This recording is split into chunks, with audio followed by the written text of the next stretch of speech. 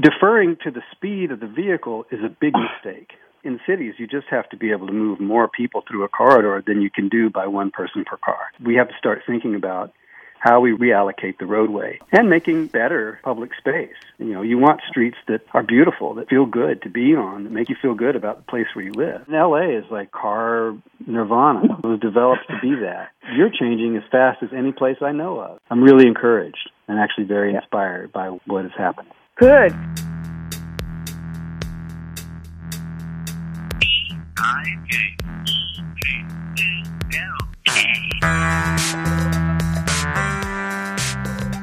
Here I have David Goldberg and I have Jennifer Gill on the line.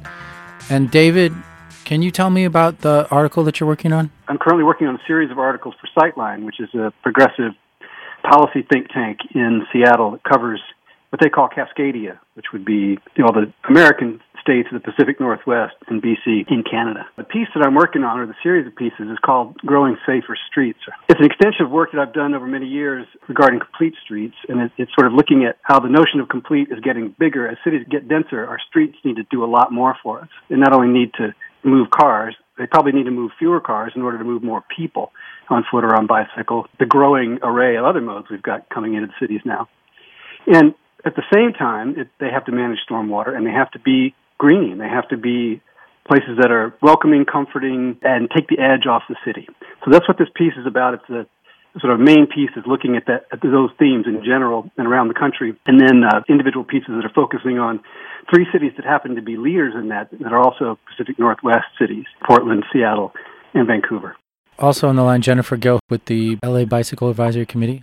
Jennifer, we were talking about Complete Streets the other day, and you directed me to the Complete Streets design guide for Los Angeles. So I thought I'd introduce you to David. I hope I'm not making too much out of this, David, but he coined the term Complete Streets. I read that in Wikipedia. But it seems that he's gone beyond now. Or all of Seattle, Portland, and Vancouver have gone beyond. Hopefully not gone to the great beyond. But no. Beyond complete streets to greenways. So you're changing the name. Is that what you're sort of saying? No. The greenways is definitely a term that's been in use for a little while, but it's separate and distinct from complete streets. I mean, I could go back to the beginning and tell you how it all got going, but we'll let you lead the charge here, Nick. And let's take it from the beginning. Well, way back at the dawn of time, or about 2003 or so, I was working with an organization that was pretty new at the time called Smart Growth America.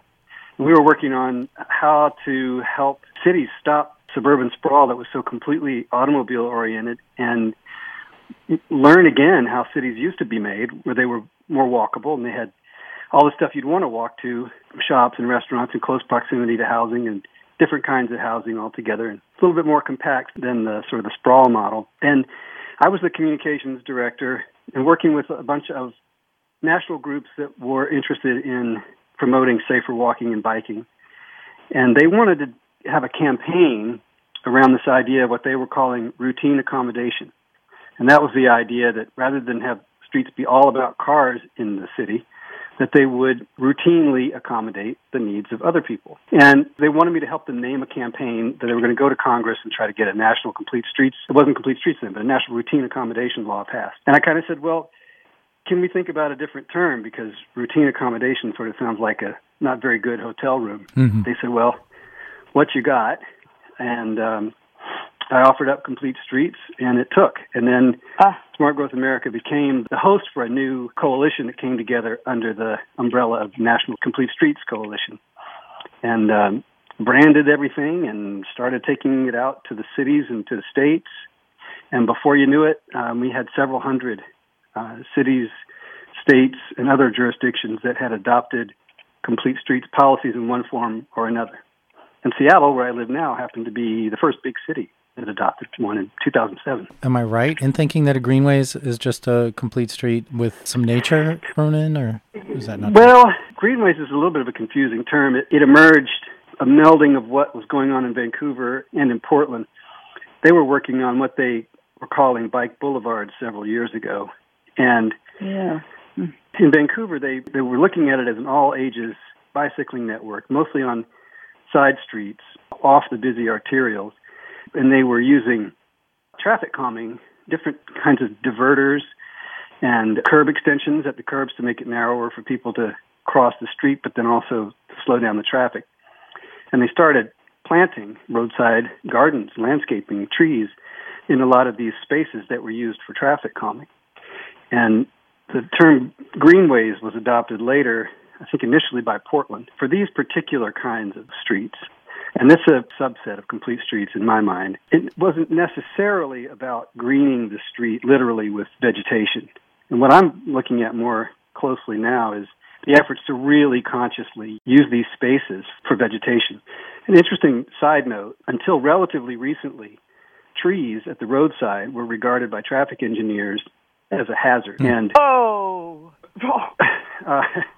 very, very unfortunate. I mean, there were a lot of places. In fact, they're still doing it in some areas where there's higher speed vehicle travel. Say once you get over 30 miles an hour or so, the thinking has been if a vehicle leaves the road, then a tree is a hazard. And it also can obstruct the visibility you want. For people traveling at high speeds, you want clear sight lines as far ahead as you can get. And all this goes to the main point that in cities, in urban areas where you should expect people to be walking, to be biking, and you have a lot more people moving around, deferring to the speed of the vehicle is a big mistake. And we did that for a long time, and that's why we have so many of the hell streets we have in so many of our cities. Mm-hmm. That's the first time I've heard about that issue about trees, because we are trying to plant trees, especially on boulevards, in the middle, and make them... and make it easier for pedestrians to cross a large, expansion. Well, I think it's softening now, and views are certainly changing.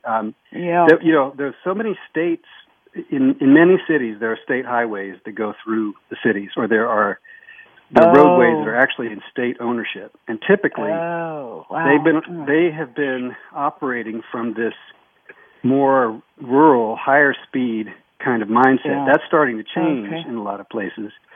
Mm-hmm. And research more recently in the last several years has shown what a lot of people, had known sort of intuitively for a long time, which is that the presence of trees and the presence of vegetation generally has a calming effect, not just on your soul as a human being in a place with nature, but it has a calming effect on traffic. It tends to make the sort of enclose the space a little more.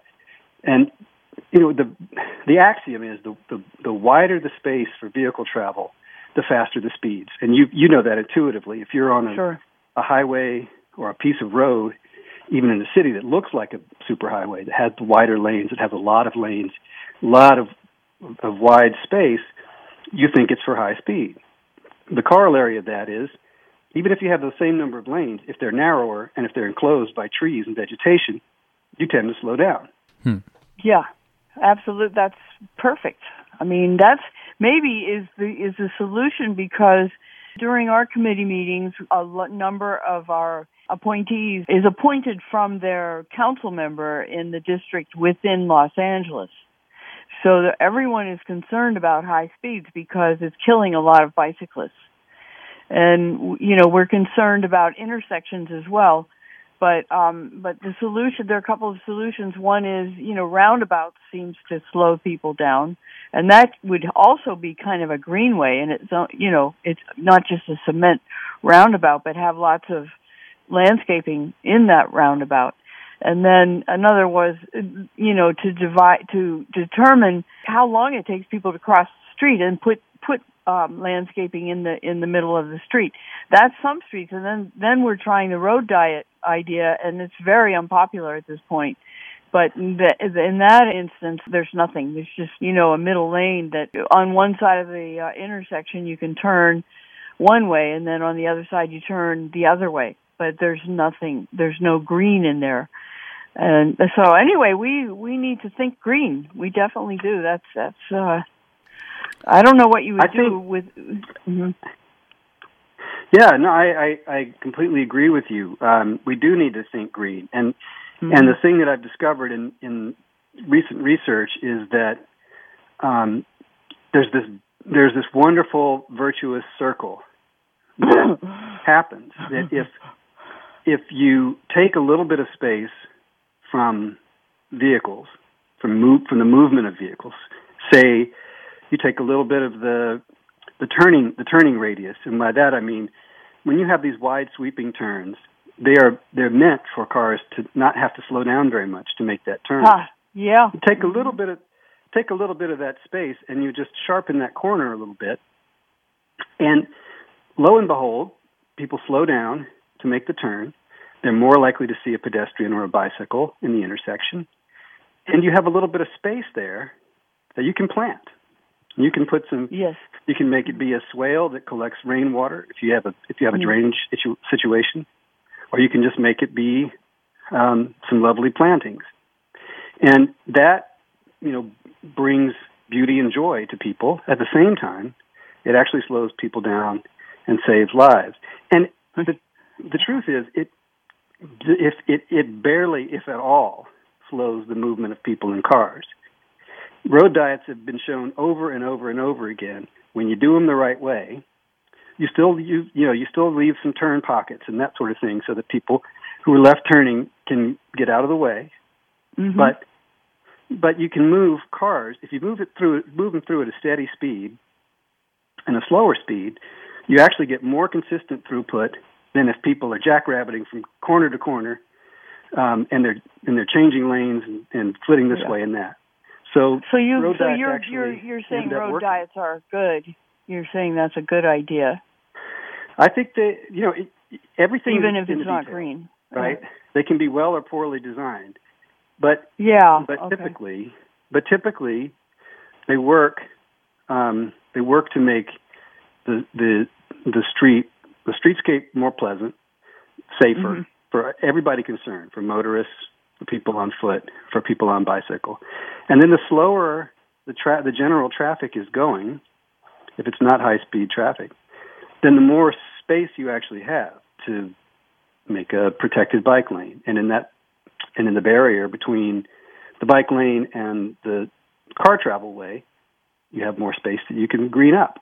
And so that's what I mean by this virtuous cycle that you get into if your main motivation is not moving cars through an area as fast as you can move them. Right. Yeah.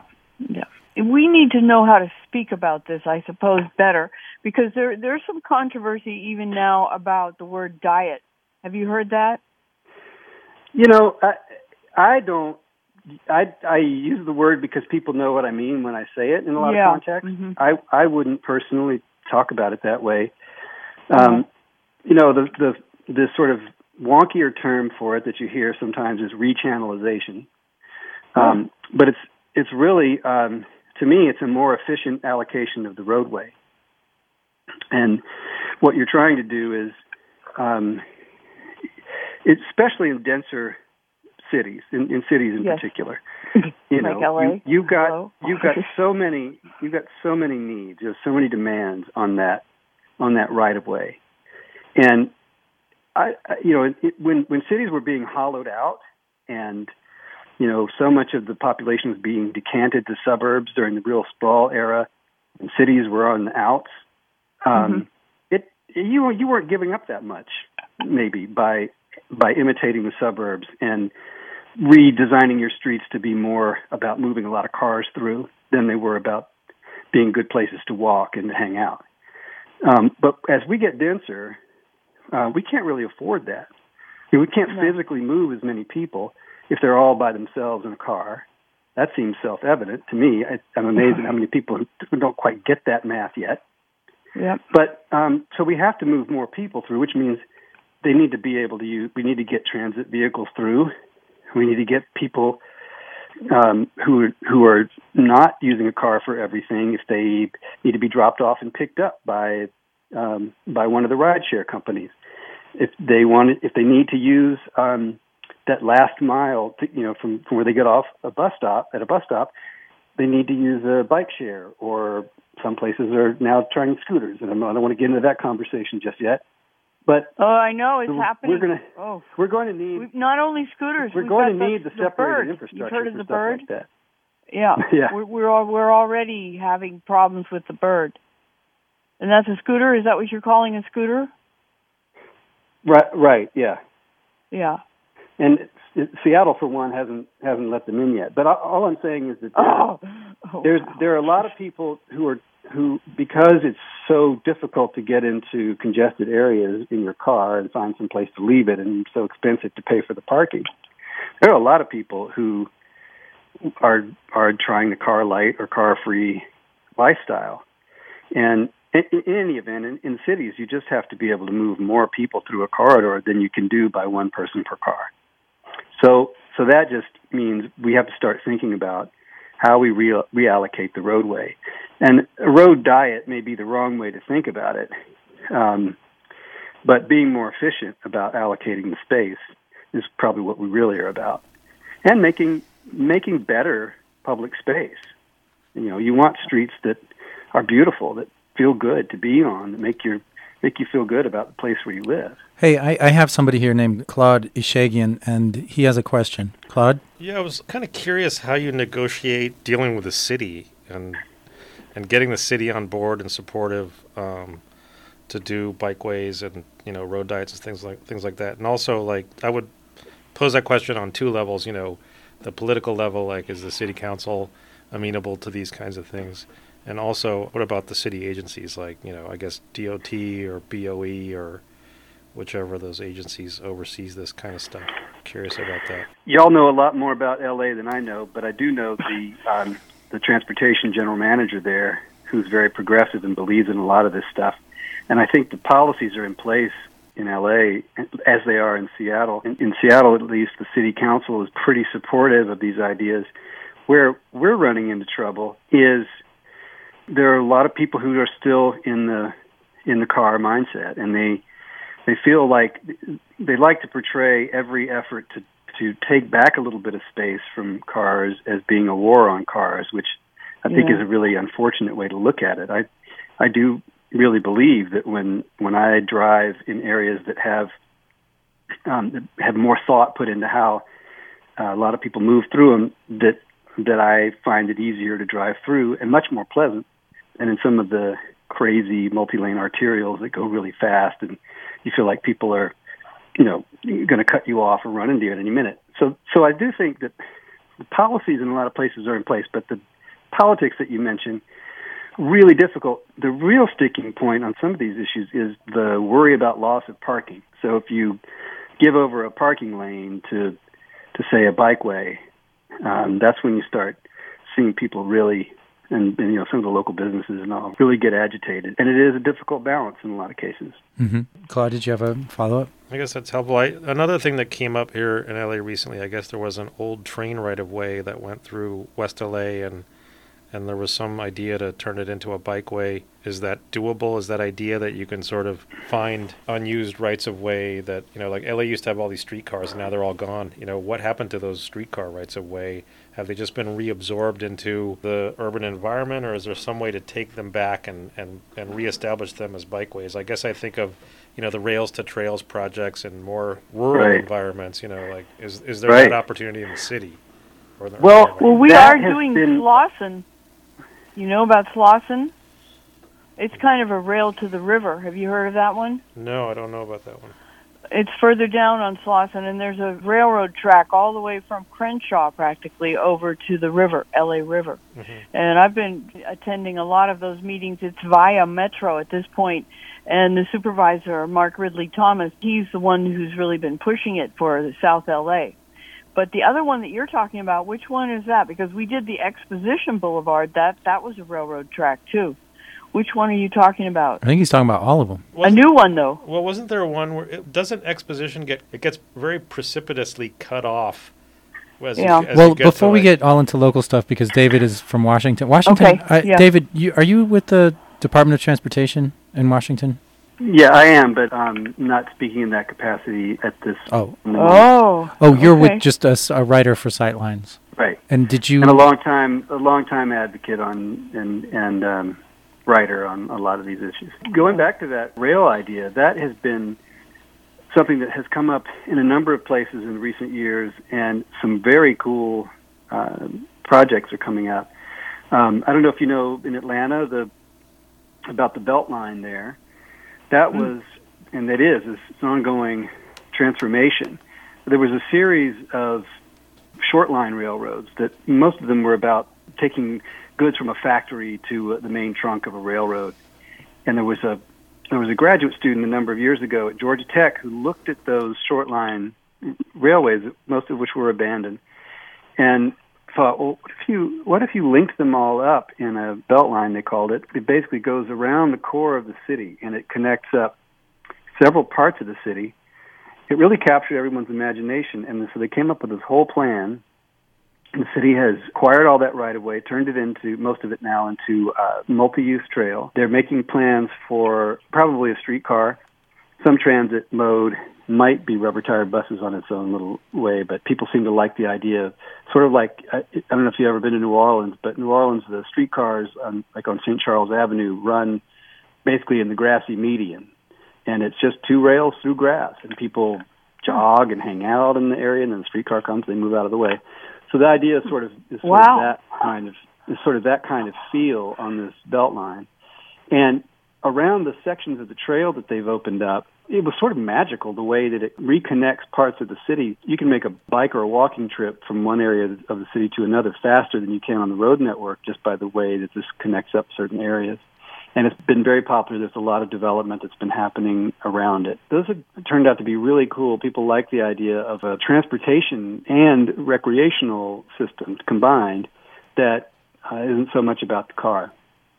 In Vancouver, they're working on a rail line they're calling the Arbutus that is also going to be very similar. That'll be the trail, but also a streetcar running along it, and similar. They're doing a lot of plantings in different themed green areas along the way. And Portland's now going to do something that they call the Green Loop, which is not a railroad, but they're just going to take in the core of the city some streets that are not as heavily used and kind of link them up in a green loop that gets planted up and made into a nice sort of linear park that would also be a trail that you can use for transportation. A lot of cities are looking at those kinds of ideas. Good, but they're keeping us out of the way in a sense. It's not like it doesn't sound so much about bike lanes on the street.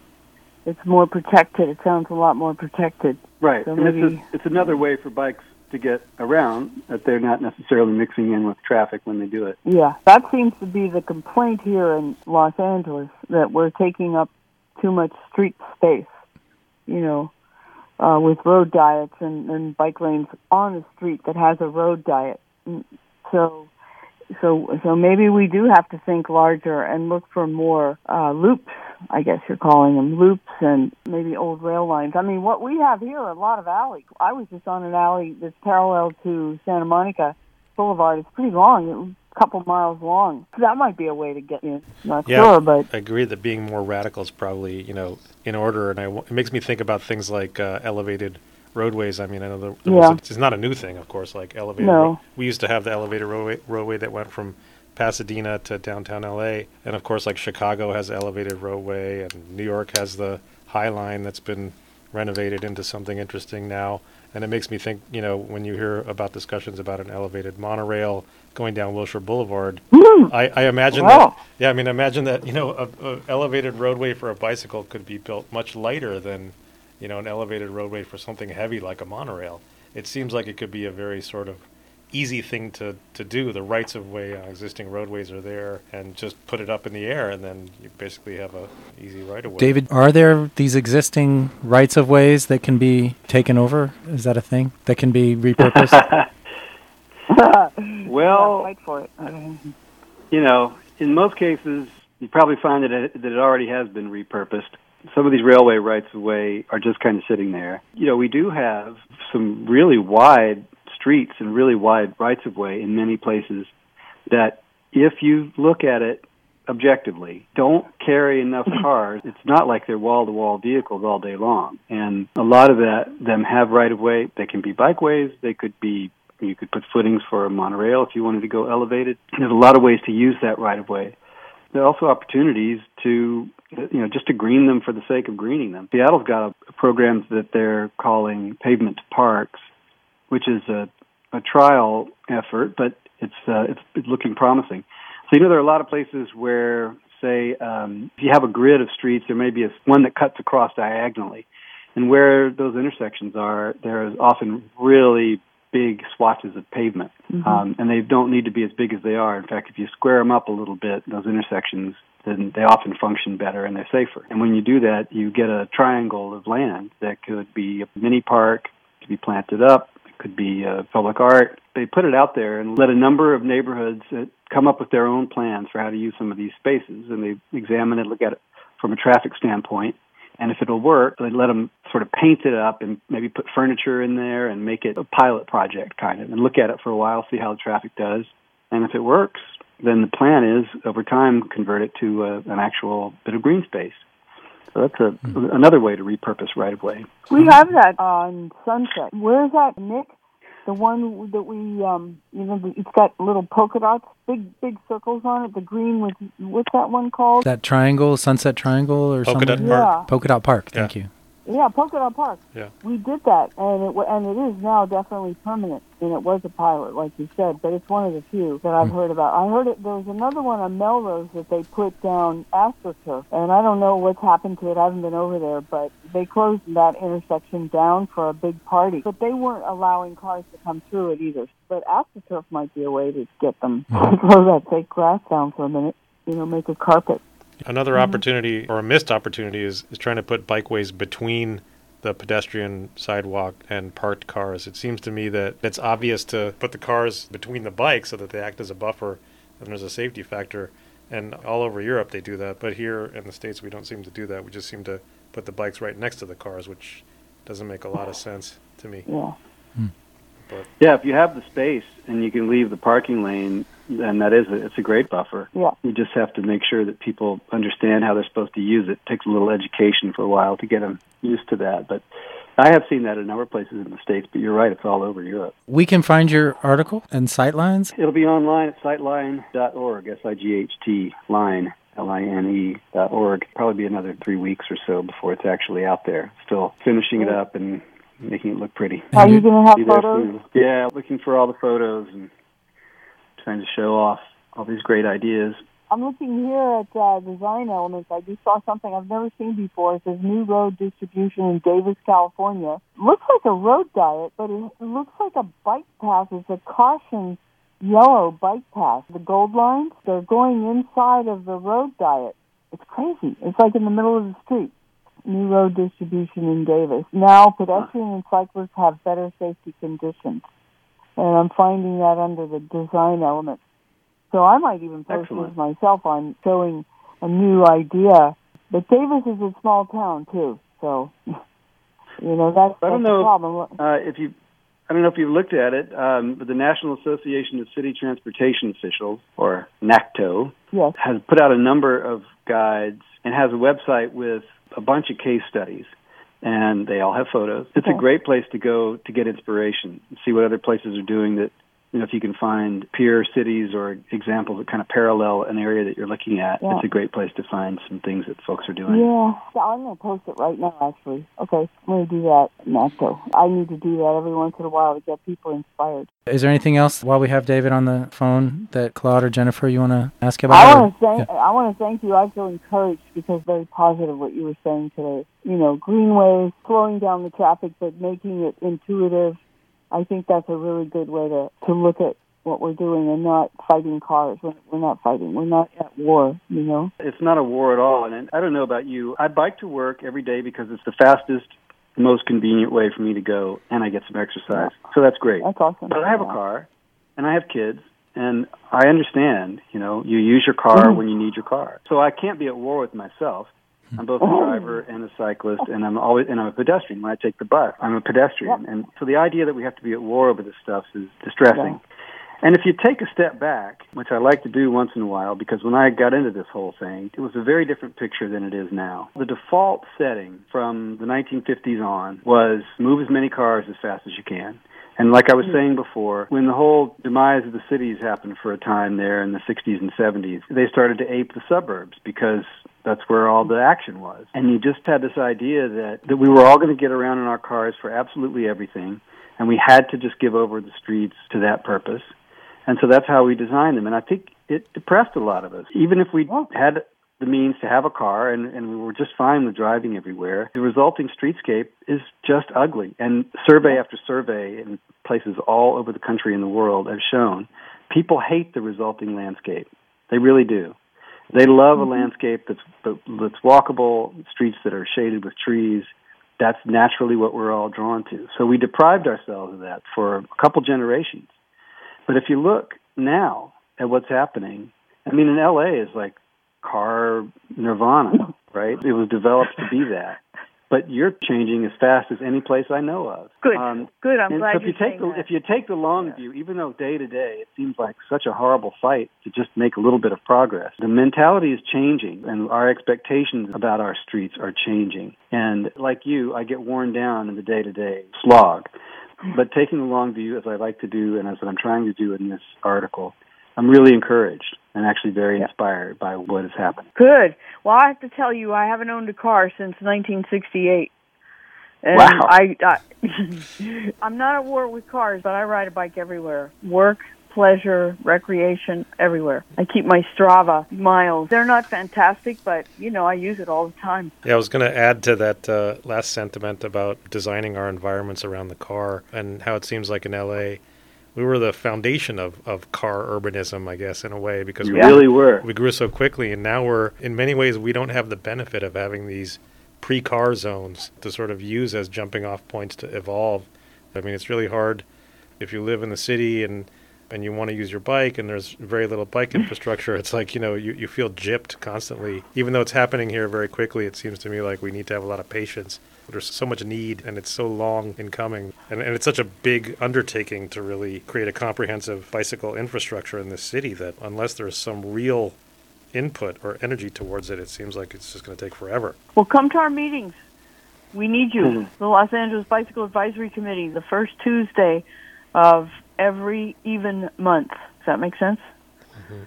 The City of Los Angeles Bicycle Advisory Committee. We need you to talk about what you want. And another thing that's happening is simply that LADOT, the Los Angeles Department of Transportation, has pretty much filled in, what do they call it, the low-hanging fruit. Yeah. Low-hanging fruit. And now they have to spend a lot of money. So we have to figure out what part of the street we can work on for that kind of money. Anyway, it's fun. It's a game. All right. Well, thanks, David and Jennifer and Claude. Thanks so much for having me on, Nick. I really appreciate it. Thank you. Thanks for listening to this episode of Bike Talk. If you want to hear more, go to kpfk.org, navigate to programs, and choose Bike Talk. On the Bike Talk page, click on the archives link to play or download shows posted in the last 4 months. Go to biketalk.com and copy or click on the RSS link to subscribe. Our Twitter handle is BikeTalkPFK. On Facebook, we are Bike Talk. You can become friends and join our group.